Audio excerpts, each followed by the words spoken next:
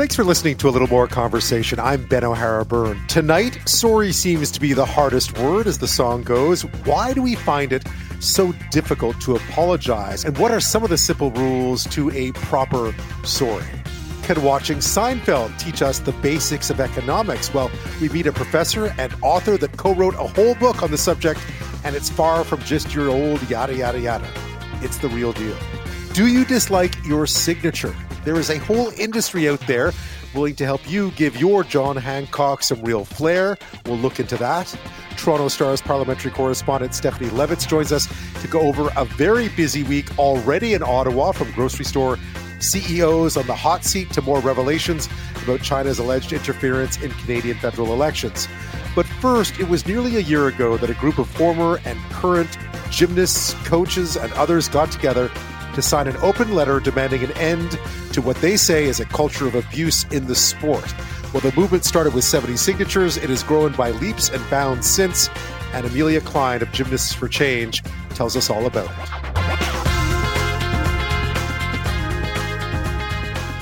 And that leads us to our next guest, because there's been a widespread conversation in this country over the past year or so around the culture of amateur sport, coaching, and just how important it is when it's great and how bad it is when it's bad. And in many ways, the conversation was sparked by current and former athletes who've stepped up to share their stories and to put an end to what they say has been a long-time culture of verbal, physical, and psychological abuse. Not everywhere, but far too common. Amelia Cline was a promising young gymnast who walked away from the sport at just 13 because of that culture. But after time away, she returned not as an athlete, but as an advocate, helping create a group called Gymnasts for Change. They are a survival-led global network of current and former gymnasts, coaches, parents, fans, and more who've come together to try to change that culture. She's also part of a new list of 23 influential Canadian women in sport to watch in 2023. And Amelia Cline joins me now. Welcome back. Thank you. Thank you for having me. It's been almost a year now, right, since that open letter, that first shot, so to speak, in this battle for change back in late March of 2022. What a year it's been for you. How have you seen? Have you seen real progress? Anything that you can be really proud of and positive about? Yeah, it's hard to believe that it's been almost a year. It's been such a whirlwind. But, I think we've seen incredible movement over the last year. I mean, when we first released our open letter, we had no idea if it was going to have any support or what the reaction would be. You know, what was started as 70 signatures, we now have over 600. We've seen politicians and our decision makers at the government level really starting to pay attention. We've testified in front of the Status of Women Committee, and politicians are starting to pay attention and realize that we have a real problem in this country with abuse. A reminder to listeners how you got involved in advocacy, because you took some time away and then you decided to tell your story. How did that happen? I did. I wrote a blog in 2020 when we were all stuck at home and I had a lot of time to think, and I decided to share my story that way. Again, not expecting anyone to really read it. It was really for my own catharsis. And what ended up happening was just I was flooded with messages from current and former gymnasts across the country saying, this happened to me too, and what can we do about it? And so it was really through talking to so many survivors and realizing that there was a real need to start moving forward on creating some accountability and creating some change in the sport that then we ended up forming Gymnasts for Change Canada and moving forward the way that we have. The stories are all different, I know, but there are similarities in all of them. Your story, I remember about injuries and so on, and just feeling like you were in a situation where you were almost being forced to put yourself in serious danger, trying to practice something that you loved. And you've heard a lot of those stories since. And I guess it must have opened your eyes to the fact that you definitely weren't alone. Yeah, when I wrote my blog, I had some hope that the sport had changed over the 20 years since I had left. But unfortunately, what I heard from so many survivors were stories nearly identical to mine, and worse. I mean, my story didn't encompass sexual abuse, but so many stories of sexual abuse also started to come out of the woodwork. So it was really alarming, and it told me that progress hadn't come to the sport the way that I thought that it had, and really we needed to do something about it. What do you think caused where was I guess the question would be, I know how the system works. It's quite a closed system, and there's a lot of people who know each other within the system, so it's hard to break through with a message that people don't really want to hear necessarily. But why do you think it took so long for people to gather and come together, considering how widespread it seems this has been? I think there's a lot of fear of retaliation, and we're seeing that currently against survivors who come forward. There's massive pushback in the form of even lawsuits against people who come forward and tell their truth. And there's serious repercussions for people who are within the sport as well, and jeopardizing their careers for the sake of coming forward. So I think there's a lot of serious, genuine fear there. And it really is only when one or two people start the ball rolling and they realize that I'm not alone and I'm supported, that I can come forward. And so we've, I think, created a community where people feel more comfortable now coming forward. And it's also breaking the stigma and sort of the normalization of a lot of this abuse. I think a lot of us grew up in the sport, and so when you're so young, you don't necessarily realize that what you're experiencing is serious abuse until you're outside of that environment. And so it takes a lot of survivors a lot of time to actually come to terms with what they experienced and to realize that it was mistreatment. I started off by saying, back in high school, I'd had a few teachers who had really lifted me up. And I was trying to imagine the impact of being crushed at that age by in something that you adore, by someone you look up to. Yeah, I think it's a real, what I've come to realize, there's a real grieving process that you have to go through, even as an adult, to realize that these people who you trusted with, essentially with your life in a sport like gymnastics, used that authority in the worst kinds of ways and robbed you of a sport that you loved, that you actually could excel at, that you were good at, that you loved so much that you would devote your life to. There's a grief associated with that, and that's really hard to come to terms with. Even as an adult, that's something that I've had to grapple with. You once spoke about the Olympics being the dream. Now you've become an advocate. I read something today. Congratulations on being included in that list of 23 influential Canadian women in sport. It's caps off a remarkable year for you in so many ways. But you've said that being an advocate is in some ways more gratifying than a trip to the Olympics ever could be.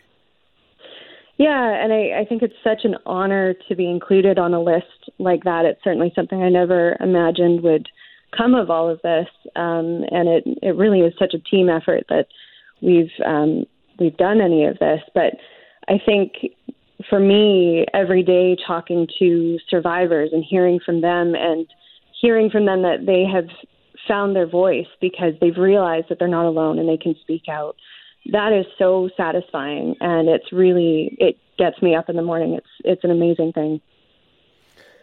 And also to remember that you have coaches within your teams too, because I think one of the issues that happens when these things emerge, and I remember it from the American example with Larry Nassar, is that all of a sudden all coaches get painted with a brush that maybe some of them don't deserve, right? And that's also something to look at.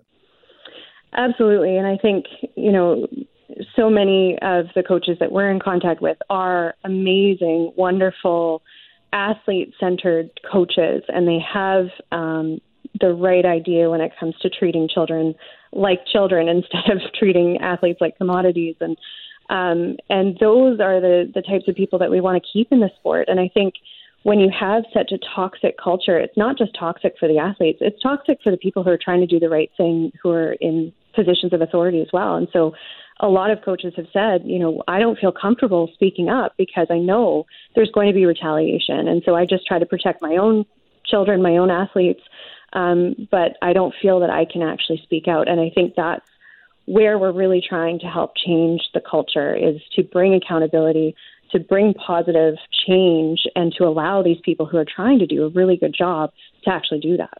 Amelia, I saw that the CEO of Gymnastics Canada stepped down a little while, not long ago. There's certainly been a lot of pressure on the federal sports minister to call a federal inquiry into this, or at least to an independent third-party judicial investigation.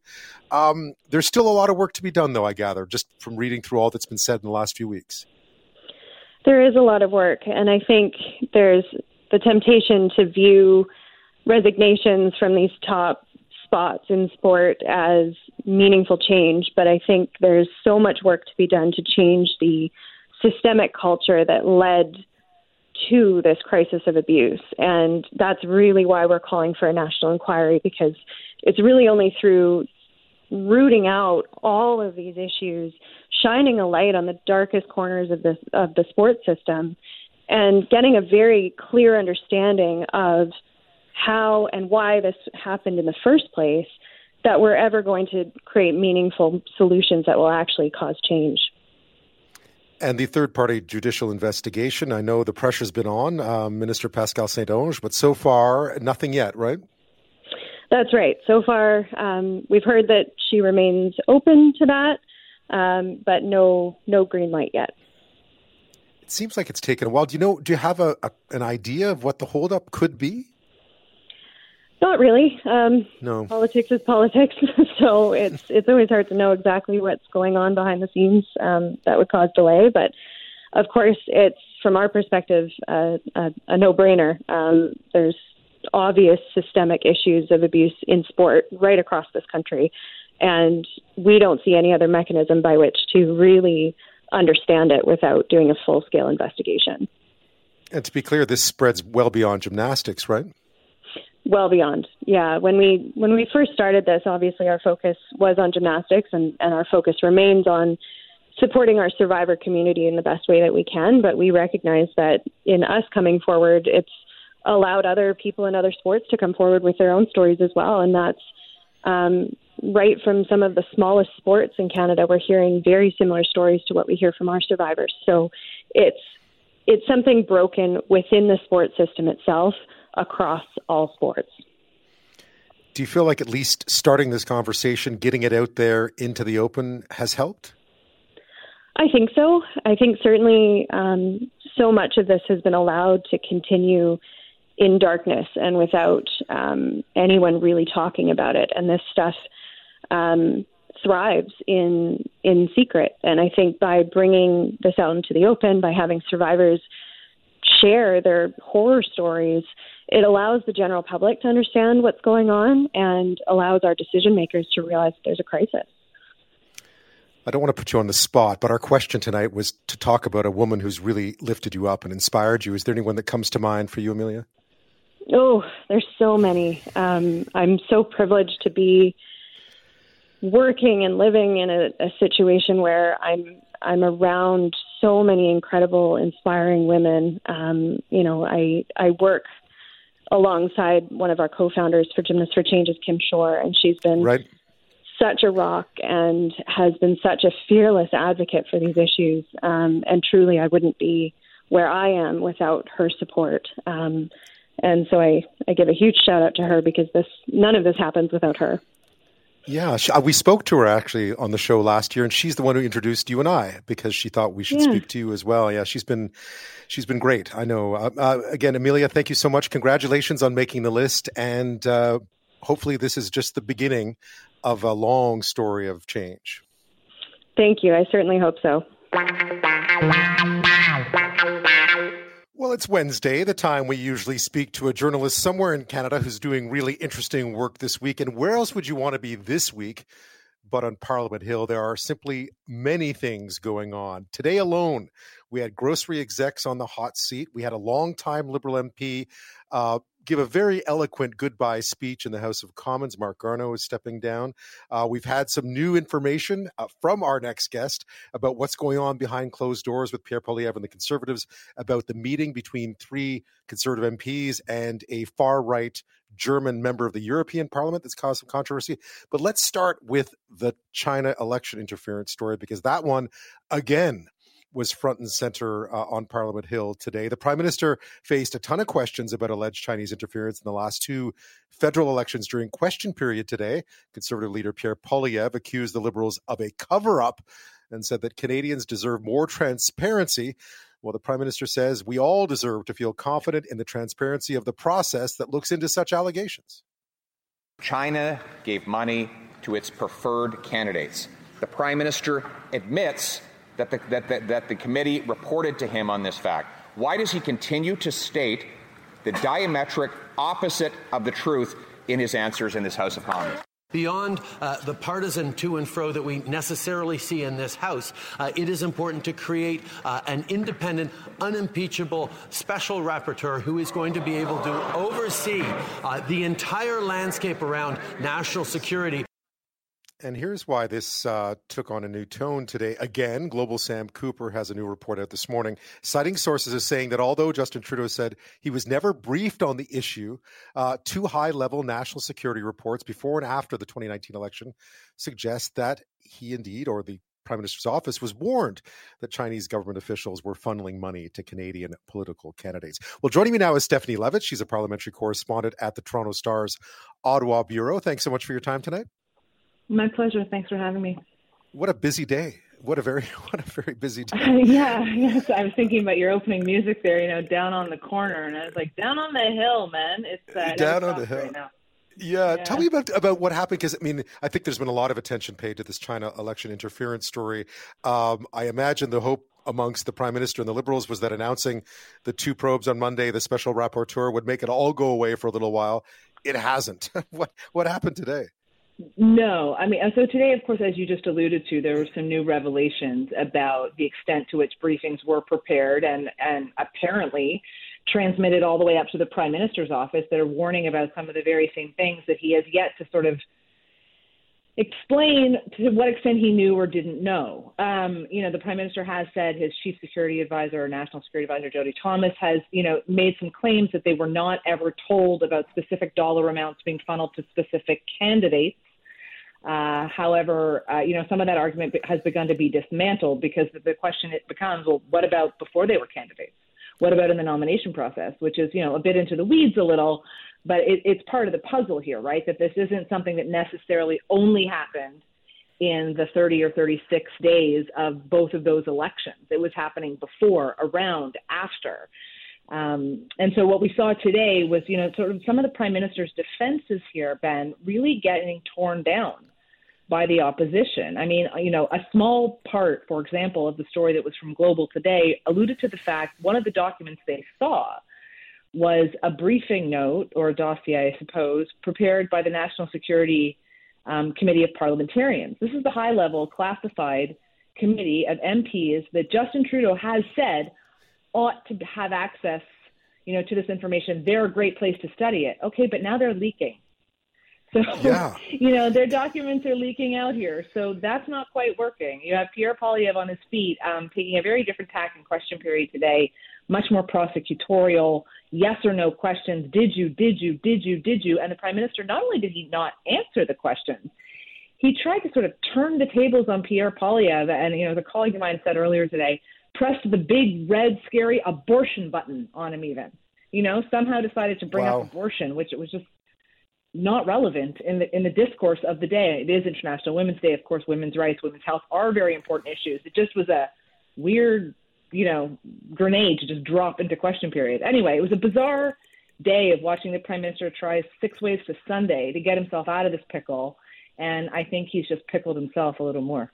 Yeah, the semantics here are interesting because who said what? What they don't say is as interesting as what they do say. And I guess the big unanswered question here has been, and still is, what did the PMO know, when, and what did they do about it? It's pretty straightforward, right?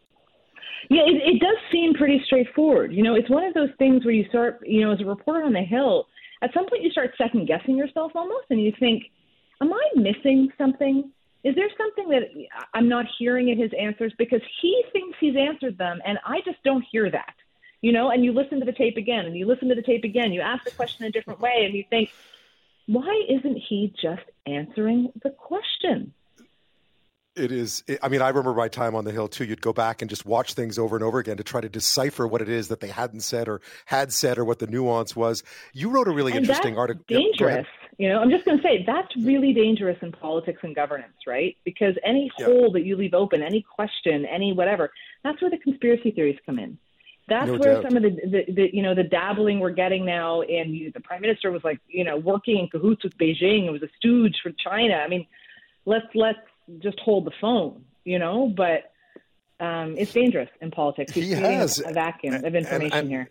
And I worked in Beijing. He's opened himself up for this. It's his. I mean, it's their fault. That's what's so strange about it, because they haven't been sort of. You wrote a really interesting story today. Speaking of kind of trying to turn things around, Pierre Poilievre has been under some fire recently. 3 of his MPs met with a woman named Christine Anderson, who's a member of the European Parliament with a far-right German party, well known for their anti-Islamic views, their racist views on a bunch of other things.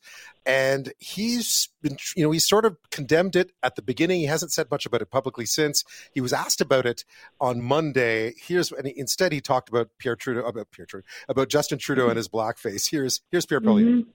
Right now, what I'm more concerned about is the vile and racist views of the Prime Minister, who, after over half of, if I could. Yeah. So talk about trying to turn the tables again. It's not only the Prime Minister doing it, but you had some reporting today about what happened behind closed doors. Of course, the Conservative caucus meets on Wednesdays, and Pierre Poilievre struck a bit of a different tone behind closed doors with his own party, because he knows how dangerous this one is for him and his party. Yeah, and I think, he did what a lot of Conservative MPs were telling me, Ben, that they wanted him to do, which is some were on the fence about how far did he have to go publicly to disparage his 3 MPs. I mean, one of the things that Conservatives are is very hard on their own. And the minute a leader ever says something about another member of caucus, it's going to be headline news, right? It's going to set factions in the party, divisions in the ranks. I've written these stories, right?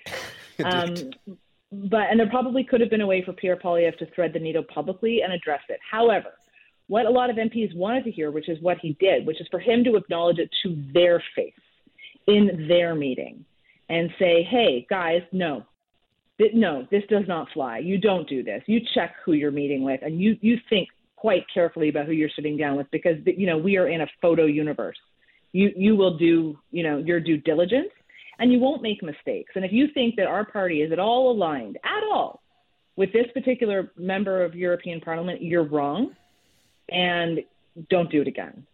And that was the upshot of it. I mean, he didn't, the way I sort of framed it in the story, he didn't quite read them the Riot Act. There was no yelling, there was no rending of garments, there was no you get a timeout in the corner, there was none of that. But just a very clear message as he expects better from his people. And I think in some ways it was perceived as a bit of a warning shot. You better be careful. Mistakes can happen. Maybe you were unaware. It cannot happen again. The question, of course, becomes when it inevitably does happen again, how he chooses to deal with it then, because there was no obvious consequences for these MPs. And I think that's got some feathers ruffled too. Yeah. And there won't be, right? He's made that clear. Yeah, he's made it clear. I mean, he said he's not going to kick them out of caucus. Look, for three of the MPs, 2 of them are what we could almost describe as like backbenchers, which is to say that they didn't have much of a public profile outside of caucus. They've never had big jobs on the bench, not for many, many years, even though both of them, Dean Allison and Colin Carey, have been MPs for years now. And they've never really quite been given any spotlight. The 3rd MP is the one who's a bit of a quandary, and that's Leslyn Lewis, who listeners might remember has run twice now for leadership of the Conservative Party. She's very, very popular in some circles of the party itself.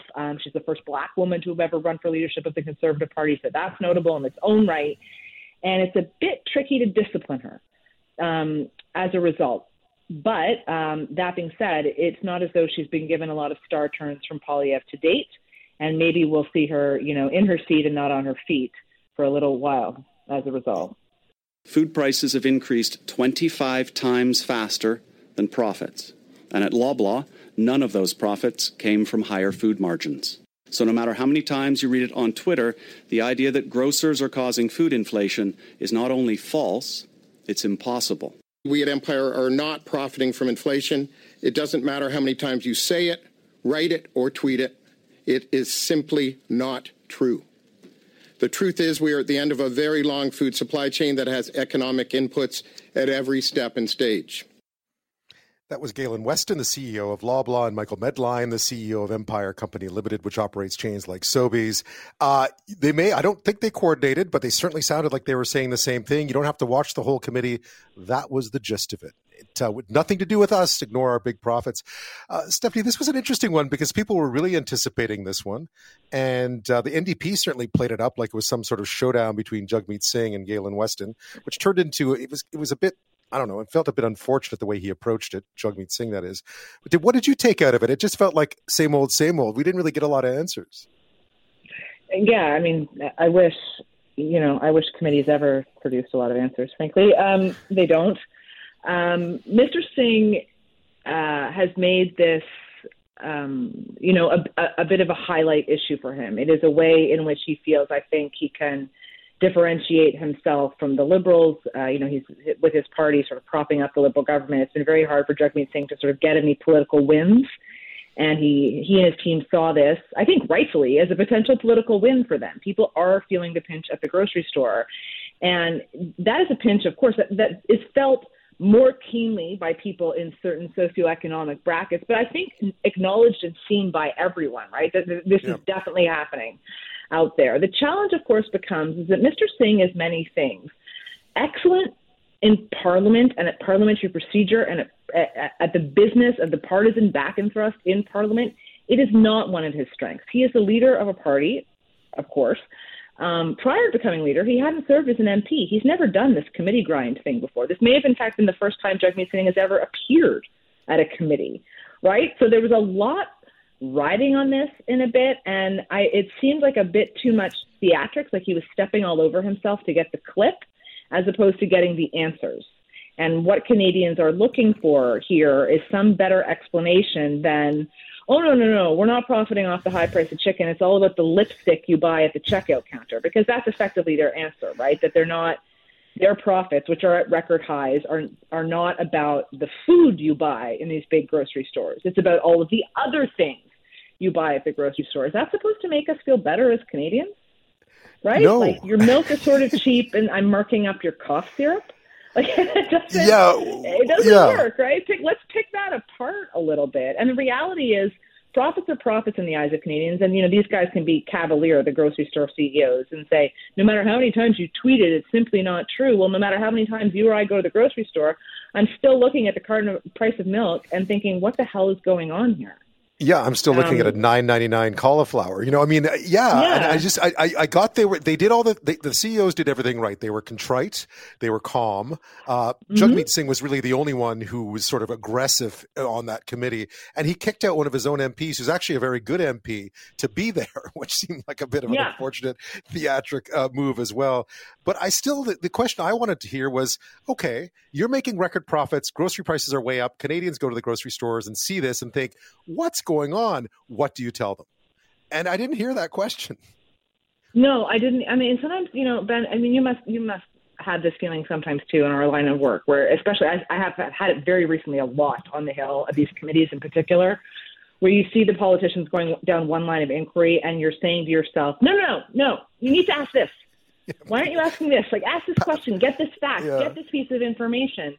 And they don't because, they don't because that's not, I hate to be so cynical, but it's not necessarily why they're there. They're there to score a point, make a point, prove a point, as much as they are there to get any kind of meaningful information. What is interesting, I think, if there's something that's interesting that came out of these hearings today, notable, is that next or at some point we are going to hear from Walmart and Costco. Yeah. And I think hearing from Walmart and Costco really changes the ante here. I mean, these are multinationals that are operating in this country. They have a different tax structure. They have a different, the way they operate is kind of more protected than your average Loblaw or Sobeys, right? And I think that will be very interesting in terms of what they have to say, because isn't the premise with them that, oh, no, we buy in bulk and this and that, and so we can bring prices down, but prices are going up there too. So, and not to mention the fact that there was no meaningful discussion of some of the other things that artificially constrain prices in this country, like the supply managed dairy sector. Yeah, and, I mean, a lot was left out. I mean, so much was left out because I found like the MPs on that committee spent so much time propping up before they asked. I mean, some of them went on for like 3 minutes of their 6 minutes. The preamble. In the preamble. Now, I know that's par for the course for these committees, but you always hope if you're going to get the three CEOs up, ask some good questions. Speaking of, like Charlie Brown with the football. We always think it's going to be different. The football always gets yanked, I know. Speaking of changes today, I thought Mark Garneau gave a very nice goodbye in Parliament today. Here's a bit of it. And to those sitting across from me, I want to say that I enjoyed the thrust and parry in this chamber. I've always viewed you not as enemies, but as adversaries, and there is a difference. I know that every single one of you comes here wanting to make Canada a better place. Mark Garneau announced his retirement today after 15 years in politics, of course, the first Canadian in space. I met him back then.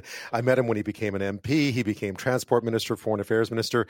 He's 74. He talked about having made a promise to his family. I guess that one at face value seems legitimate in this case. There's a lot going on there. I mean, promise to his family, absolutely. Let's not forget, though, that Justin Trudeau punted Mark Garneau out of cabinet. And never, at the time when he was suddenly left off the roster for reasons that have never been entirely clear, there was a rumor going around that he was going to get appointed ambassador to France. Right. And everyone thought, okay, well, that's all right then. Go live in Paris. It's not a slight. Yeah, go hang with Steph Dion in Europe. Yeah. Right? Yeah, go pal around. I hear there's room in Buckingham Palace, but it's always been a bit of a mystery, right? Why did Mark Garneau endure? Why did he stick around after that? Because he's accomplished a lot in life. There are politicians who go into politics and that's all they've ever done. They've never held any other kind of job. The man was an astronaut.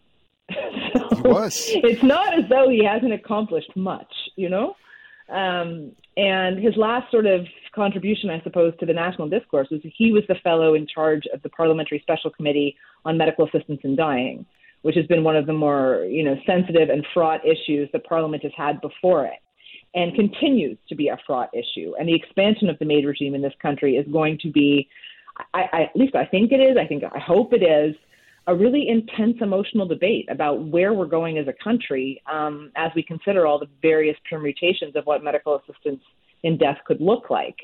And it's just interesting to me that, that committee tabled its final report just a couple of weeks ago, and now he is announcing his retirement. It's as though he has felt, okay, I have done the only other thing I had left to do in this place, I have completed, and now I'm going to go. But again, I'm going to put on my cynical hat for you, Ben. Here we have a man who's been a loyal Liberal for a long time. He ran for leader, don't forget.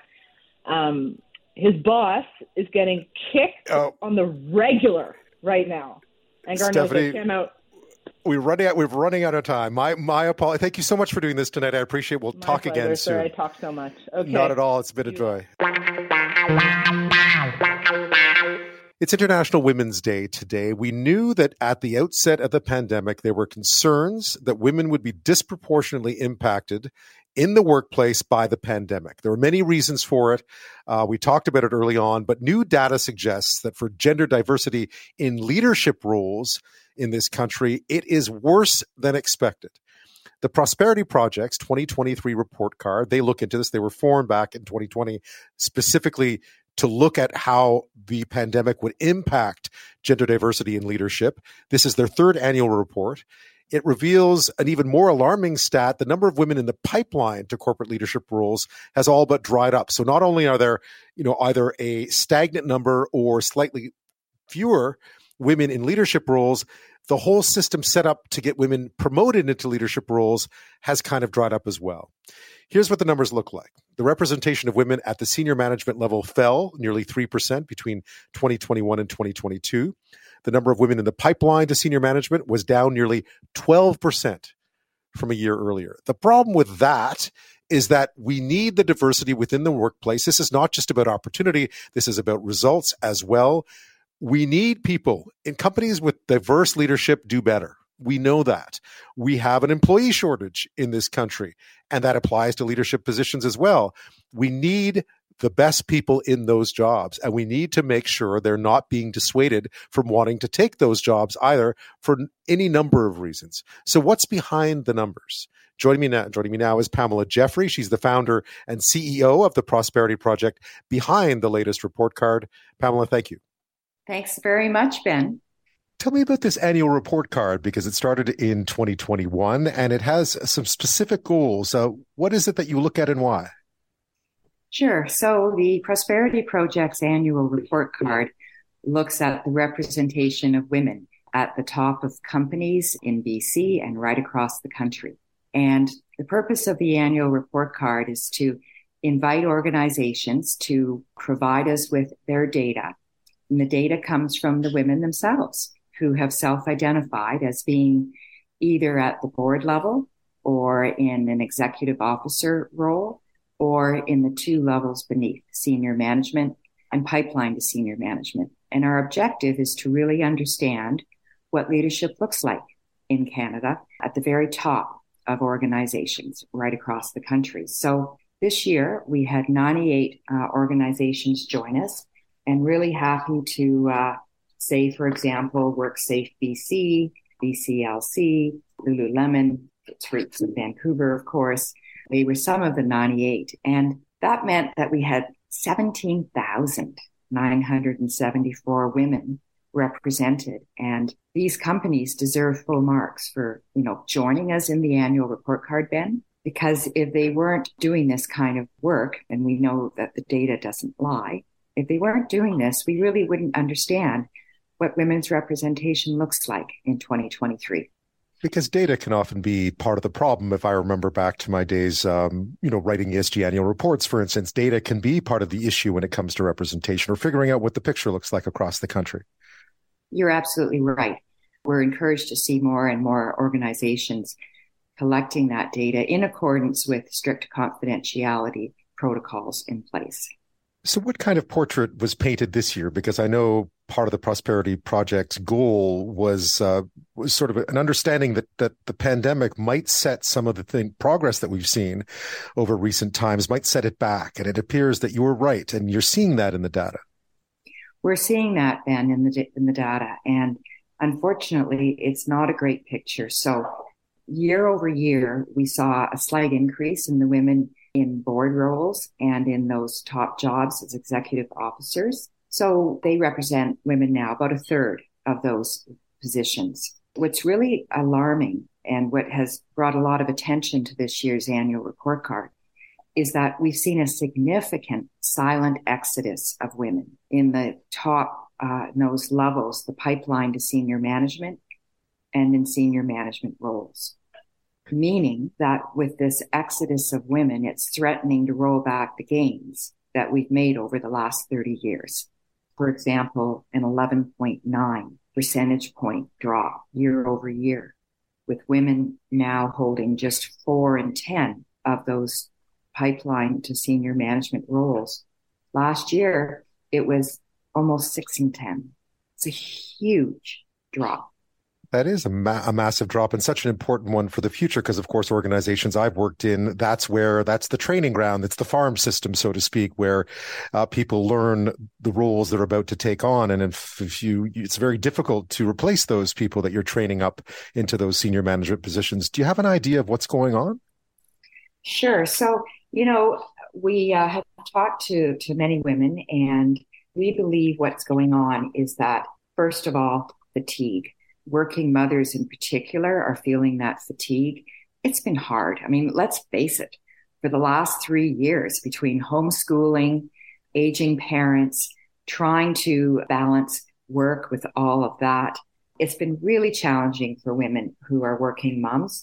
And so we're seeing that exodus in part because women are putting their hands up and saying, I don't want to do this anymore, and have the extra compensation in exchange for increased responsibilities.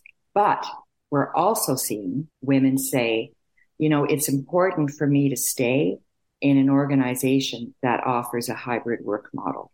So we're hearing men and women say, we'd really like to be working with an employer who offers that hybrid work model. And so that's really key for women, because 91% of women told us in the spring of 2022, in another piece of research we did, that they wanted to work remotely at least part of the time. So that's why we are supportive of a hybrid model where, if the position allows it, You're in the office for 2 days a week or 3 days a week, and the other days you're at home. It seems to me that the pandemic, like what it did to so many different areas, is it simply highlighted an issue that existed already, which was a lack of flexibility within the workplace to allow some women, not all, but some women to succeed.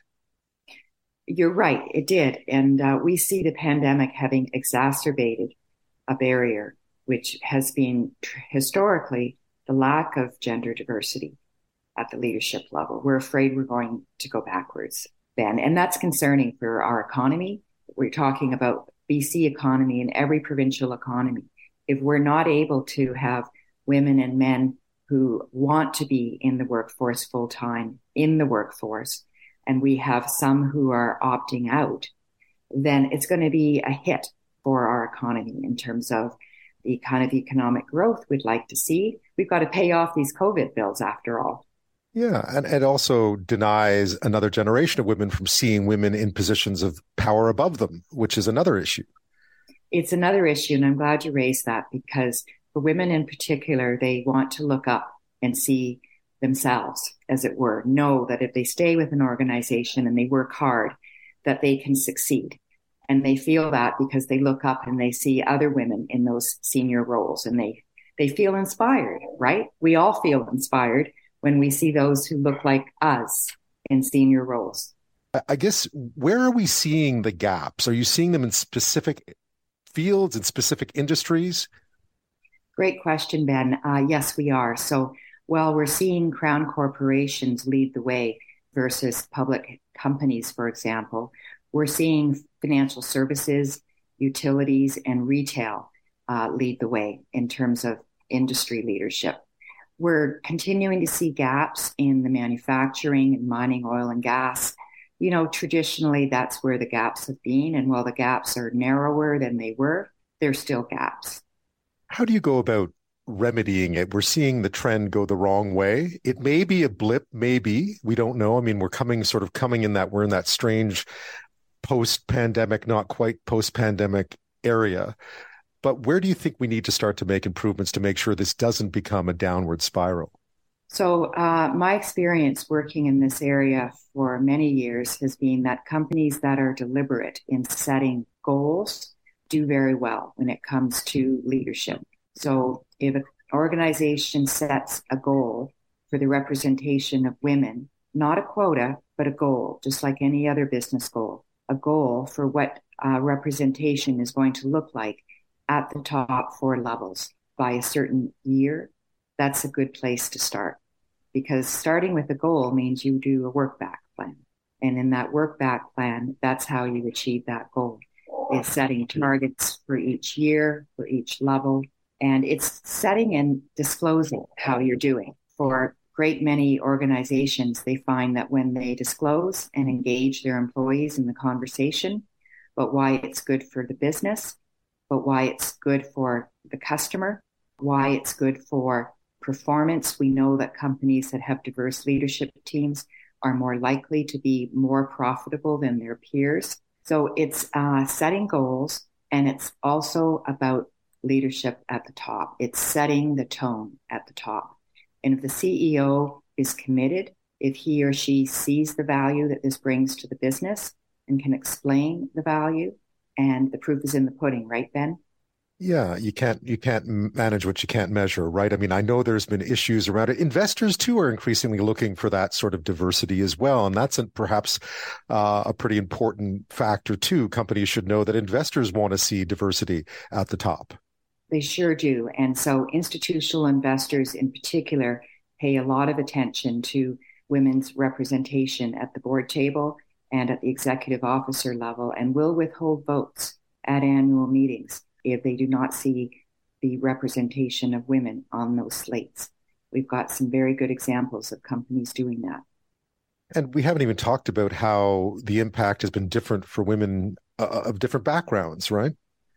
Yeah, so that's again a great point. So while we are really encouraged to see representation of racialized women rise, so in 2022, racialized women held 6.7% of those top level roles, and now they hold 10.3%. That's a really significant increase of 3.6 percentage points in just 12 months. So, companies are being more deliberate in ensuring that they're recruiting and retaining women who identify as women who are racialized, not seeing so much change when it comes to women who identify as Indigenous. Fortunately, they make up just 0.3% of those roles, but we know that Canadians who identify as Indigenous comprise 5% of Canada's population. So big gap there. The numbers can be a bit disconcerting. Do you see any glimmers of hope within them as well? I think the reporting is up. The awareness must be there. Is that cause for optimism at all? It is. So I'm an optimist by nature. And when I started tracking representation of women about 20 years ago, you didn't see more than 1 in 10 board seats held by women. Now it's 3 in 10. There were hardly any women who were CEOs, chief financial officers, chief operating officers. Now at that level, you're seeing 1 in 3. So Ben, I'm optimistic as long as we keep, as you said, measuring and encouraging companies and institutional investors are paying close attention. Pamela Jeffrey, thank you so much. Thanks so much, Ben. Oh, you must recognize that theme. One of the most popular sitcoms of all time, a show that was Seinfeld was famously about nothing, right? That was always sort of its claim to fame. It was really about not much. Jerry, George, Elaine, Kramer, Newman formed the backbone of the cast. And as it turns out, and this is an interesting one, the plot lines could, in fact, tell us a lot about basic economic principles. That's right. You can learn about basic economics by watching Seinfeld through that lens. How can that possibly be, do you ask? Well, let's take some of the most famous episodes of the show. Here's one. The example of something called a bad good.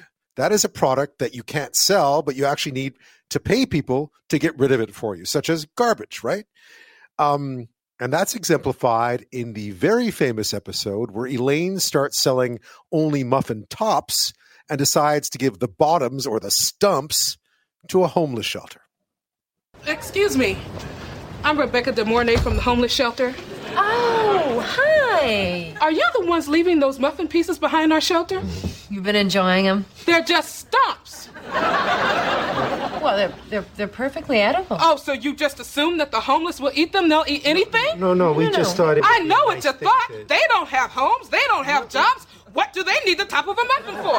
They're lucky to get the stumps. If the homeless don't like them, the homeless don't have to eat them. The homeless don't like them. Fine. We've never gotten so many complaints. Every 2 minutes. Where's the top of this muffin? Who ate the rest of this? We were just trying to help. Why don't you just drop off some chicken skins and lobster shells? I think they're fine. A bad good. That's what it is. You can't get rid of some things. You need to pay people to get rid of for you, right? So there's one economic principle as highlighted in that episode. And then there's the episode where Jerry and Elaine go to rent a car. The company at first has his reservation, but has no vehicles. So that creates an issue. The attendant goes off to speak to her manager, comes back and says, you know what? We have something much smaller than you wanted. It's a Ford Escort. And asks Jerry, do you want the insurance? And this is the concept of moral hazard. Have a listen. I'm sorry, my supervisor says there's nothing we can do. Yeah, it looked like you were in a real conversation over there. But we do have a compact if you would like that. Fine. All right. Well, we have a blue Ford Escort for you, Mr. Seinfeld. Would you like insurance? Yeah, you better give me the insurance because I am going to beat the hell out of this one.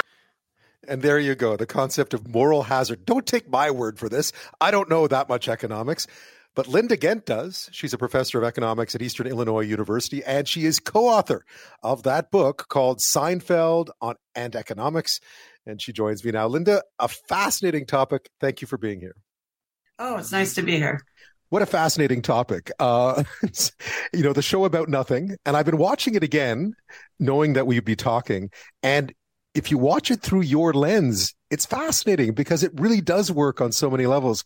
Did you watch Seinfeld as an economist and know right away, there are lessons here that I could teach, or did that come after? Oh, no, it came after. Honestly, when Seinfeld was in production, the discipline was not such that people were using a lot of popular culture in the classroom. Right. And so it wasn't until the early 2000s that people started using movie clips and song lyrics and some television shows. And so once that happened, my co-author, Alan, and I were sitting around talking, and he's the one who suggested this. And I think he was a little more fond of the show than I was at the time, although I think my passion equals his now for the show. I always say I think I like the show better now that I see it through the economics lens. Yeah. So tell me a bit about the economics lens, because I think most of us who watched quite a bit of Seinfeld over the years understood that just about every episode was based on something small, but it was all about decisions, right? It was all about sort of cost benefit, self-interest versus communal. And there was a lot going on in the show that was simple and yet complex in some ways, or at least illustrative of the choices we make every day when it comes to economics. Right. I mean, if you go to a textbook, they will define economics as the study of society and how we deal with scarcity. It's very formal, but I much prefer a definition that was written by Alfred Marshall, who was a 19th century economist, and he's the reason we have supply and demand curves. He's the first person to graph those out. But he said that economics is the study of mankind in the business of ordinary life. I love that because to me, economics is all about making decisions. And sure, you're dealing with scarcity, but scarcity makes you make choices. And so we want to understand how people handle the fact that they can't have everything they want. We have trade-offs all the time with our money and our time. And so we have to make all of these choices. And so I try to think of this discipline as really trying to help students learn how to optimize those decisions. When you look at some of the more famous episodes of Seinfeld, and there are chapters in your book, and each one sort of describes an episode, then takes it to theory. What are some of the ones that really stand out when it comes to trying to explain the basics of economics? We played a clip from the famous muffin episode in the intro, obviously. For instance, that one, what does it tell us about basic economic principle? Well, I mean, I think the one thing that people don't realize is that not everything is what we would call good. You know, we talk about goods and services. These are things that are desirable that you would pay others to get. There are also things in our lives that we will pay someone to take away from us. Garbage comes to mind, right? So we pay a weekly or monthly fee, have somebody haul our garbage away, or it's included in your tax bill or something like that. But we're paying somebody to remove that from our lives. And so economists refer to that as sort of the opposite of a good, which is a bad. So it's an economic bad. And in that Muffin Tops episode, it really is the stem or the stump, as Elaine calls it. She believes the only part of the muffin that is desirable is the top, and we need to figure out how to get rid of the other part. And it turns out in that episode, they can't even give them away. So nobody wants them. So if you really want to get rid of them, you're going to have to pay somebody to take them. Right. She actually, it all backfires, right? To some extent, she tries to give them to a homeless shelter, and they get upset because who wants a good that's bad? Right. Exactly. Why are you trying to pawn off this garbage on me? Yeah. It's the same thing, right? It's a classic episode. I think the worker that comes in, Rebecca De Mornay, of course, same name as the actress, comes in and says, what are you going to give us next? Like lobster shells and chicken skins, right? That's yes. There's another episode that you pointed out too, which was the car rental one. So in this episode, Jerry reserves a car. He gets there. They have the reservation, but they have no car. And then the whole scene ensues from there. That's also an economic principle. I mean, first of all, I will say I love that episode because I think the writing, and this is true about Seinfeld throughout the 9 seasons, most of the episodes are so well written. It's kind of amazing to me to compare it to some of the things that I see now. Yeah. But I don't think I appreciated it until now. But he gets this car and he's very angry because they're going to give him an economy car. And he had asked for a midsize or even a larger car. And so when they ask, as all car rental places do you want to purchase the optional insurance? He says yes, because he's going to beat up the car. Yeah. And that is a principle that economists would call moral hazard. And moral hazard is simply this idea that we behave differently with insurance than we do when we don't have insurance. So I actually teach a class in health economics, and one of the discussion questions is always asking my students, how would your life be different if you didn't have health insurance? And some of them would say they would stop playing sports. They would be a lot more careful. They wouldn't take the risks that they take. And that's exactly getting to the point of moral hazard, that when we have insurance to cover us, we can kind of behave any way we want. And so Jerry already plans to beat up this car, so he wants the insurance there in place. Yeah, we often talk about moral hazard when it comes to sort of big investment banks. If they're too big to fail, that becomes a moral hazard, right? Correct. We saw a lot of that during the financial problems that we had. Anytime we bail out a business or a bank or anything like that, we are basically asking for them to take more risks because they can. Excuse me, I think you forgot my bread. Bread, $2 extra. $2, but everyone in front of me got free bread. You want bread? Yes, please. $3! What? No soup for you. Linda Ghent is with us, professor of economics at Eastern Illinois University, co-author of a book called Seinfeld and Economics. It's exactly what it sounds like. It takes episodes of Seinfeld and boils them down to how they can teach us about some of the more basic principles of economics and the choices that we make. The soup episode, Linda, has to be perhaps the most known of all Seinfeld episodes. And even that, within that one, there are economic principles at play.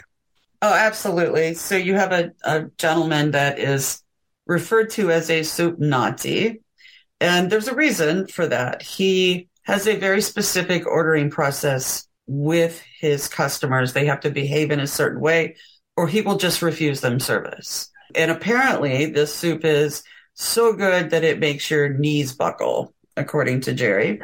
And so you go, you stand in line, you have to come up, you have to order, you step to the side. It's all very regimented. It makes the customers very uncomfortable, makes them nervous. You can see them a little frightened by this guy, and they're really concerned that they're going to get banned from this restaurant. And the fact is that because he has these recipes and his soup seems to be different from everybody else's, this gives him a barrier to entry. And a barrier to entry means that he can be the only guy producing a soup like his. You could almost consider those recipes to be similar to what we would see in the real world with patents. So he's the only one who can produce the soup of his type that tastes exactly like his. And so he's able to control his customers because he doesn't have competition. What's great is at the end of the episode, through just sort of an accidental gift of an armoire to Kramer, the soup Nazi gives an armoire to Kramer. Kramer gives it to Elaine. Elaine opens it and discovers all of his recipes. And the minute that happens, his barrier to entry no longer exists. And since it doesn't exist, his monopoly power goes away. And so at the end of the episode, she basically says, pack it up, you're through. No more soup for you. And I mean, she couldn't just distribute those recipes to all the restaurants in Manhattan, and he no longer will be able to treat his customers that way. It's interesting because that applies to so many things that as consumers we face. Why do you pay a premium for certain things, even though what you're getting in return may be great, but you do have to conform at times with certain things. That you think about coveted restaurants and reservations and paying in advance or putting a down payment on your reservation these days, to trips to coveted places, having to pay more. I mean, there's a whole bunch of different economic principles built into that idea of no competition and a product that everybody wants.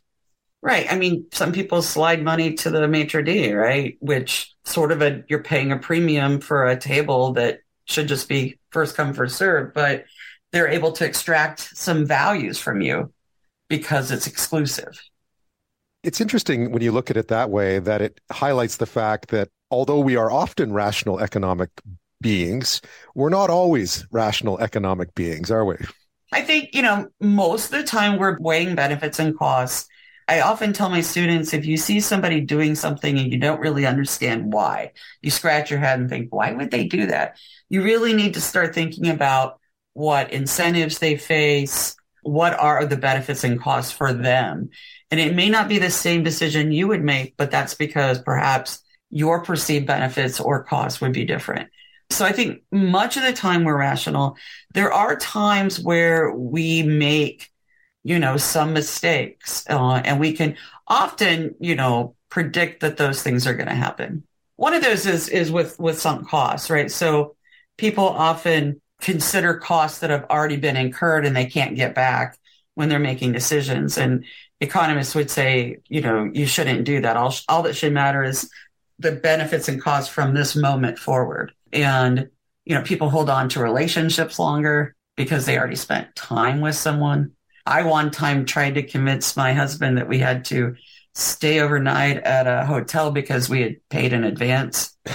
And he pointed out to me that was just a sunk cost. So he used my own discipline against me. Wow. Economic judo. Yeah, really, truly.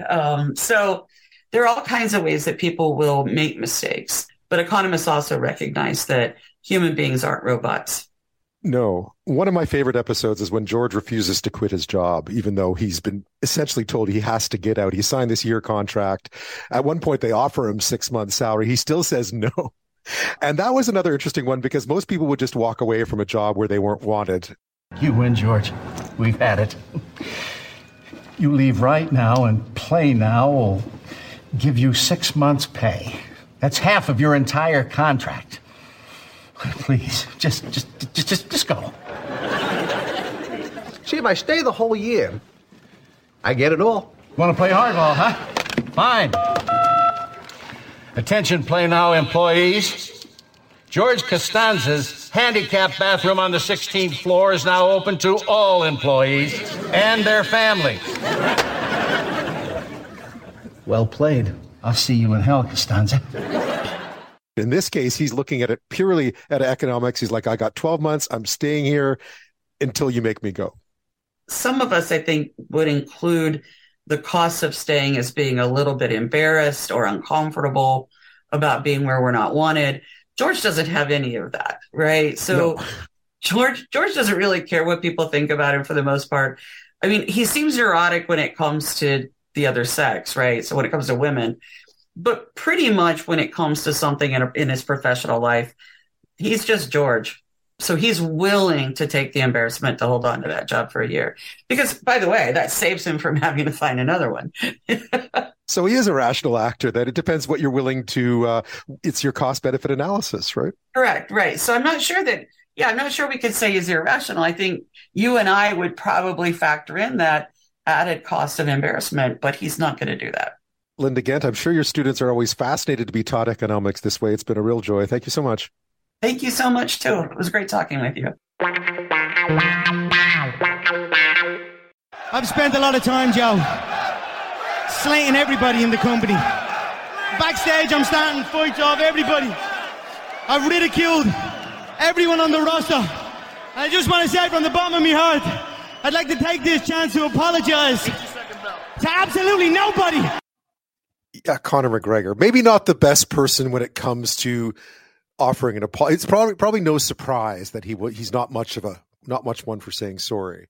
But how about the rest of us? Why is it that when we're young, we're taught pretty early? Like one of the first memories you have of a child, at least in mine, is having done something and then being told by your parents you're going to have to go apologize to so-and-so because whatever you did something wrong and you need to take responsibility for it.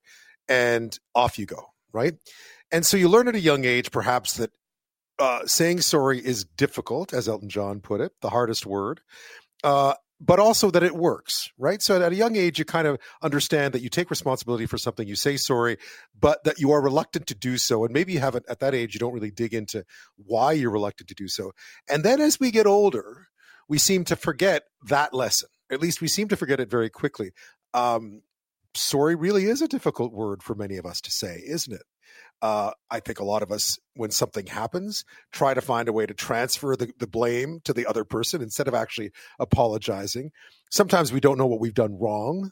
And that makes it difficult to apologize. You think, well, why are they mad? I have no idea why they could be mad. What can I apologize for if I don't know what I'm apologizing for?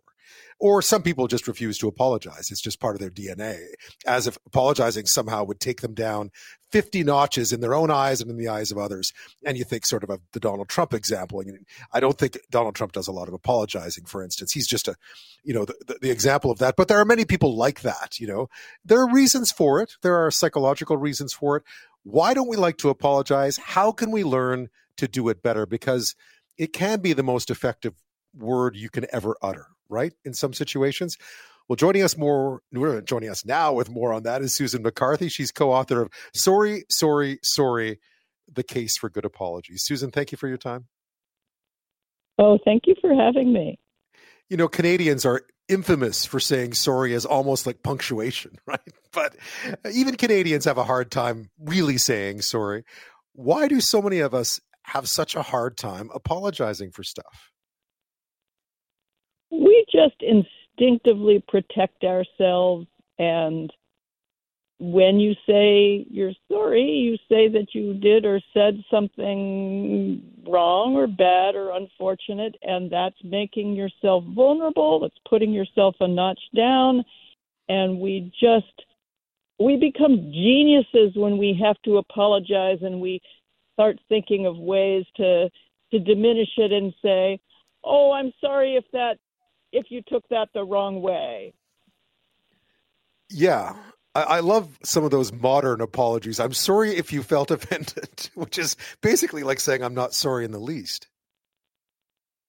Yeah, you don't get to apologize for how the other person feels. You have to apologize for what you yourself said or did. We don't learn this lesson, though, because as I was mentioning, and you've pointed this out, when we're young, we're taught to apologize, and we're also taught how difficult it is. How do we forget those lessons? Well, that's a good question. I think a lot of times parents make the mistake of punishing children for apologies by following an apology with a lecture. And so the children are made to apologize, and then the parent says, "We don't hit people. You had to apologize because we don't hit people around here. I know that he was teasing you, but we don't hit people." And so that's a punishment to get that lecture, whereas if the parent can save that lecture for another time and say, "That was impressive. You apologized well, and you know what? A lot of grown-ups can't do that, what you just did." Yeah, and I guess that inherent resistance is understandable, but it certainly has some detrimental impacts. I think I and many, many people that I know have been put in situations where either they don't speak with a member of their own family or they've fallen out with friends simply because we're unable to utter that so difficult word. Yeah, it's unfortunate. We're hoping, my co-author Marjorie and Ingle and I are hoping that we can get more people to realize that if you do apologize, you can fix things, you can make things better, and you can feel good about yourself because it is difficult. Yeah, tell me about the motivation for sitting down and writing. You just mentioned the motivation, but what was there a moment where you thought we need to write about apologies because somehow either as a society or somehow we've forgotten, or maybe we never knew how to do it properly, but somehow this is becoming an increasingly lost art? Yeah, I wrote a humor piece some years back making fun of sorry if apologies. And it was an ephemeral piece hung on, news of the day, and it wasn't expected to last. But all these people kept telling me, "Oh, I printed it out and I made my mom read it. I made my boyfriend read it," to say why they were still upset after they got a sorry if apology. And Marjorie writes a lot for Jewish publications like The Forward and Tablet, and she writes about apologies and forgiveness and atonement every year in the context of the Jewish high holidays. Right. So she already has a great deal of expertise. Oh, fascinating. Yeah, go ahead. Well, the other thing is that I write a lot about animal behavior and animal learning, and I discovered from reading all these different accounts of scientists diligently trying to teach animals this and that that really the best way to learn something is to see somebody else get taught. Not to be taught yourself, but to see somebody else get taught and go, oh, I could do better than that. And I think that applies to apologies. Yeah, tell me about the sorry if, because it's a relatively, well, I guess it's not a relatively new phenomenon. I think it's because we've seen a lot of high-profile people put in situations where they're having to apologize a lot more than maybe they did generations ago. And those apologies come in all different shapes and forms, and some of them fall far short, frankly. Oh, yes. Yeah, I mean, one thing about social media is that we do see other people apologizing badly, and then if we're lucky, they come back with a better apology after they've thought about it, and people have said to them, no, that wasn't good. And sorry if is a big one. It just comes out of your mouth so readily, but we say watch out for the sorry if apology, the sorry but apology, and the sorry you apology. Sorry, but you were being so annoying. Wow. Sorry, you took that the wrong way. I love that one. That's a great one. Sorry, you took that the wrong way. Someone does yeah. That's like anybody starting a sentence with all due respect. You know something bad's coming, right? You always know. I guess, I mean, there's an art to this, right? I mean, you pointed out in your book, there's an art to how we should approach this. And where does it begin? We ended up with 6.5 steps, not all of which are needed for every apology. And what we say is that it's simple but difficult. And so the first thing is, step number 1 is you say, I'm sorry, or I apologize. You don't say, I feel bad, or, I regret that, because everybody regrets it. The second thing is you say specifically what it was. I'm sorry for this thing I said. I'm sorry for this thing that I did. You don't say, I'm sorry the way that turned out. Sorry about Tuesday night. The third thing is that you show you understand the impact. You say, I'm sorry I took your car and left you stranded. You understand the impact. You don't make excuses. If you need to explain, you can say that. You can say, I'm so sorry. I thought that was my kid's trike. He has the same model.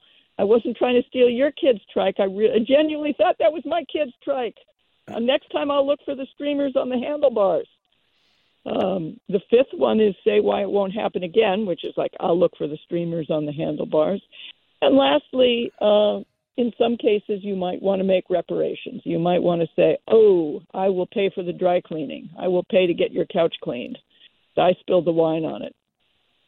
Naturally, that would be red wine. Susan, you were talking about the 6 steps, 6.5 steps yes. to a proper 6.5. one. So let's start it with number 1, and that's simply saying unequivocally, I'm sorry. Not I'm sorry you, I'm sorry if, I'm sorry but just I'm sorry. I'm sorry, or I apologize. Step number 2 is say exactly what you're apologizing for. And this goes to something you were mentioning before the break, Ben, where sometimes you're not even sure why you've upset someone. Right. And if you say specifically what you're apologizing for, I'm sorry for, yelling at the dinner table, then the person may come back to you and say, actually, that's not what I'm upset about. I'm upset because you put to my parents. Right. So then it's in some ways, by offering that olive branch, you're actually finding out what it is, what the problem is. Yes. And then step number 3 is show that you understand the impact. And that is, again, the example I gave was, I took your car and left you stranded. And they may say, actually, it wasn't that. I had other ways to get home, but, my car insurance isn't up to date and I was really concerned about liability. Whatever. That gives them a chance to say what they're really feeling. Right. So say sorry, recognize the impact. Say sorry, say what you're sorry for, recognize, acknowledge the impact of it. Right. Yes, those are the first 3 steps. The fourth one is only explain if necessary, but don't make excuses. Don't say, I was having a really bad day, and then, I was cut off on my way home from work, and I walk in the door, and you ask me where my shoes are, and I'm not your shoe concierge. No excuses. Number 5 is say why it won't happen again. Say, when I get home, I'm going to take a minute and sit in the car and just breathe and not bring my bad mood into the house. Number 6 is, again, this may not be relevant in every apology, is making reparations. Right. I will pay for the dry cleaning kind of thing. Or, and offer to at least, right? Or offer to at least. Exactly. And 6.5 is just to listen and let them have their say. Wow. That's a lot of steps, Susan. That sounds tough. It is. But it works, though, right? It works. It does work. And if you just, bump into someone in the subway, you're going to say, oh, I'm sorry. I didn't see you there, and I'll be more careful. You don't have to say, I'm going to make reparations to you, and this, I understand how this put you, you just keep it short and simple. One of the things that happens, and you talked about this earlier, what if you're convinced that you're not wrong, but the apology would make everything better? Well, that's interesting, because even though Marjorie and I are big proponents of apologies, we don't think you should apologize if you don't think you were wrong. But there are situations where, just as you say, an apology will make things go better. And one example that I often come across is if you're managing a team and something, bad has happened that came from up above. It wasn't your decision. You didn't make it happen. You couldn't have stopped it, but it was a bad thing. You might want to apologize to your team and say, guys, I'm really sorry that you didn't deserve that. That wasn't fair. You worked really hard and nobody recognized your work. And I just want you to know that I'm really sorry and that you deserved better. Now, you didn't do anything, but you're apologizing because these people need an apology. They deserve an apology, and no one else is going to give it to them. So in that way, it's a little bit like, if someone, is limping and you say what happened and they say, oh, I sprained my ankle 3 days ago. And then you say, oh, I'm sorry. And you're not saying that because you made their ankle get sprained. You're saying that out of sympathy. Yeah. We say sorry a lot here in Canada. I think you may know that. And we don't say it as an apology. We don't brag about it because we don't use it really as an apology. We use it sort of as a punctuation, like, oh, sorry. Oh, so we say sorry a lot. We get mocked for it at times. But I don't know whether, I think all the lessons that you bring up in the book are as valid for Canadians as anyone else, because we do say sorry a lot, but we're not necessarily apologizing, and we don't necessarily say it at the right times. We often say it, as you pointed out, in those situations where you maybe bump into someone or you're trying to get out of someone's way or so forth. I guess the hope here is that we get better at this. Yes, and it's good for us to get better at it, and it's good for other people to get better at it. And it's interesting to me that one of the things, ever since we started this, our website, Sorry Watch, about 10 years ago, where all we do is analyze apologies, is people will come to us, sometimes individuals, sometimes, people in the media, and they'll say, here's this apology. Is this a good apology? And oftentimes it's like, this person said a lot of stuff about how bad they feel, and so surely it's a good apology, but I don't like it. And one of the useful things about the 6 steps is that you can look at it and go, oh, wait a minute. All they do is talk about how bad they feel, but they don't actually apologize. They don't actually take responsibility. Okay, I see what's wrong with this apology. Susan, I'm going to have to apologize because we've run out of time, but thank you so much for walking us through that tonight. Much appreciated. Thank you, Ben. It's been lovely to be here. When I was young, I knew somebody who practiced their signature all the time for the time when they were older, when they would have to sign autographs. I always admired that kind of confidence because when I was that age, I think I learned to sign something when I was about 9, like we all do. And I have to say, I don't think my signature has improved much since I was doing it with a crayon. It really hasn't. Sometimes I read my own signature and think, what does that say about me? Because it's messy. I mean, there's a few loops. It's kind of a long name, right? Like Ben O''Hara hyphen capital BYRNE. It's a bit lengthy, right? But it feels like you could take something of that length and turn it into something really nice. But I never did. I still look at my signature and think, and even sometimes, like when I was living in China, and you're signing your name, and it's an anglicized name in Arabic lettering, or sorry, normal lettering. They would look at it. They would compare the signature to how you normally sign, because that's obviously not in Chinese characters. It's different. And sometimes they would send me back because like, this isn't the same signature. I'm like, it's mine. I'm just inconsistent with it. And they were like, well, how could you be that inconsistent with it? I'm like, well, it's just the way I sign my name. There's help out there for you if you're like me. Priscilla Molina is one of them. She owns a company called Planet of Names, and they help you with your signature. They do about 300 custom signatures a month to teach you how to take your signature and make it something better than it was or is. Now, perhaps it's so you can go sign autographs. Priscilla is in LA, so possibly people there would like to know how to sign their name in a nicer, or at least more original and inventive way. Or for the rest of us, it's just because maybe you don't like what your signature says about you in general, especially as you get a bit older. And Priscilla Molina joins us now from LA. Thank you so much for your time tonight. Hi, thank you so much, Ben, for having me.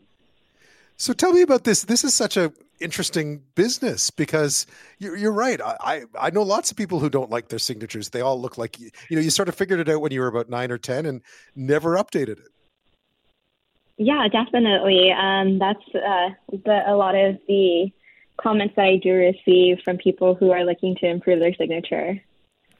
So where does one begin? I mean, what are some of the fatal flaws that we all make when it comes to those signatures?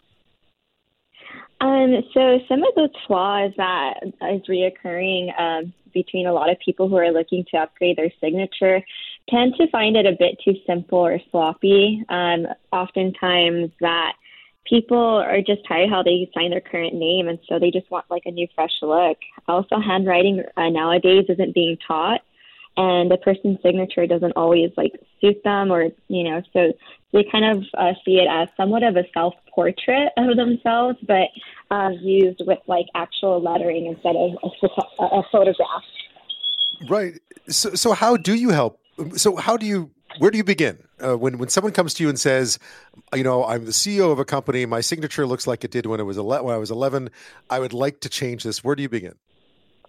So they would commission a signature package, and depending on like which signature package they commission, oftentimes what will happen is that they'll fill out a form with what they want me to know. Perhaps their signature looks like it's either chicken scratch, or there's a lot of flourishes, or it's very compact, and then they'd go on to telling me what they want it to look like moving forward.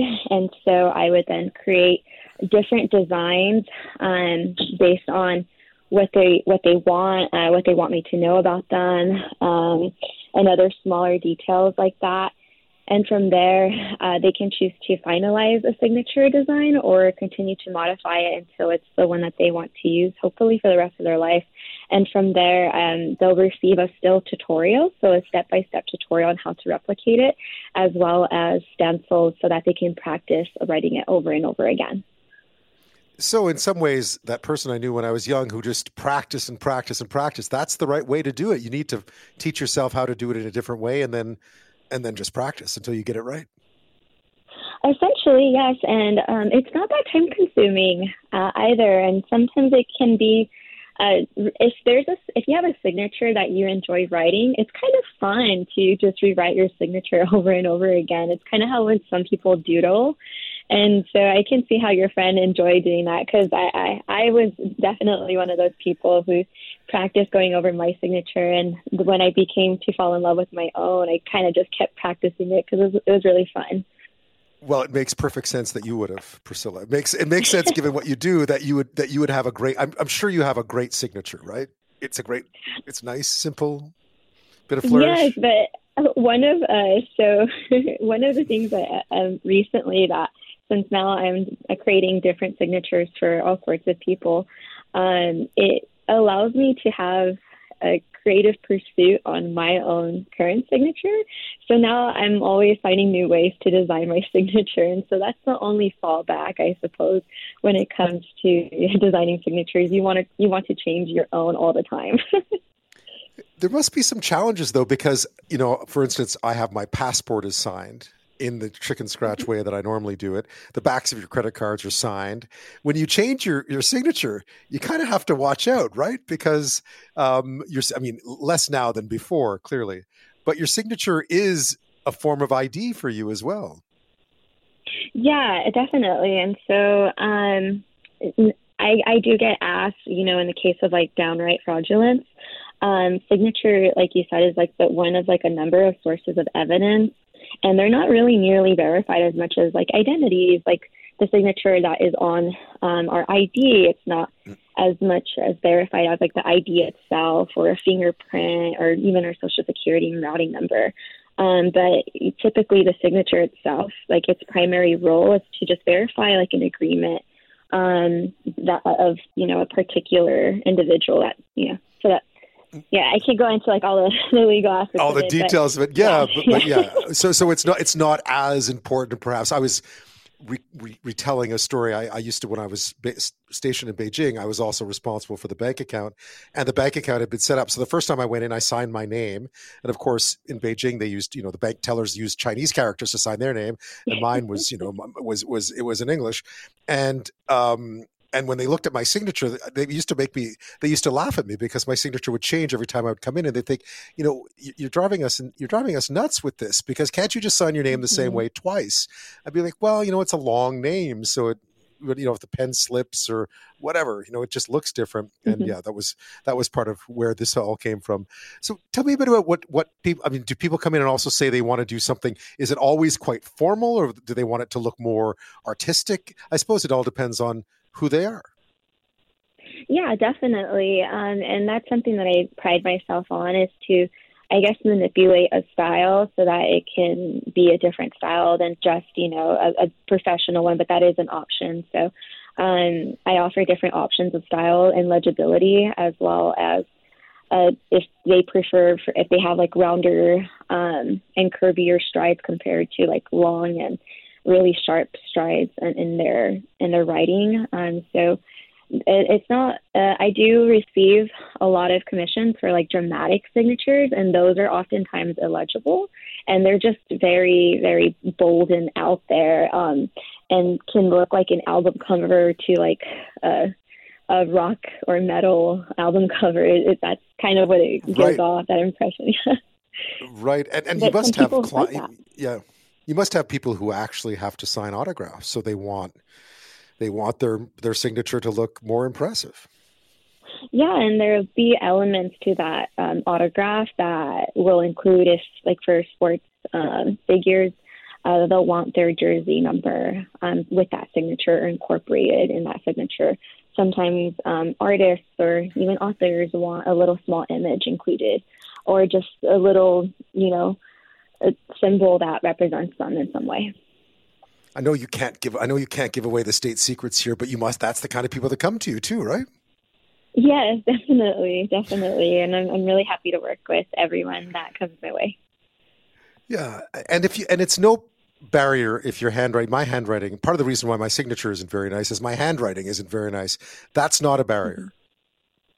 No, it's not. As long as you are open to just taking a few minutes out of your day, maybe for a few days, honestly, it'll come to you as natural as your current penmanship is. That won't say that your entire penmanship, because I feel like your penmanship is entirely different than your signature, but your signature will literally just feel natural after just a few days.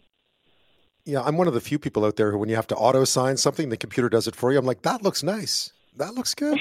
I guess it's not a lost art, though, right? I mean, it's still one of those things that we do. I know a lot of more of what we do now doesn't involve us actually having to manually sign things, but it's still you do it enough. You do it enough in your lifetime for it to make a difference. Yes, definitely. And even some of the few times or some of that we do use our signature, they call for extremely special moments in our life. Signing a mortgage or a loan, a birth certificate, and a wedding certificate as well. And so sometimes some people will like to go back and just kind of ponder on the past and look back in the past, and a part of them is there as well. It's already too late for me, Priscilla. So lots of things have already been signed in that chicken scratch in my own way. Priscilla Molina, thank you so much for your time tonight. It's who knew? It's a really interesting topic. Yeah, thank you so much for having me again.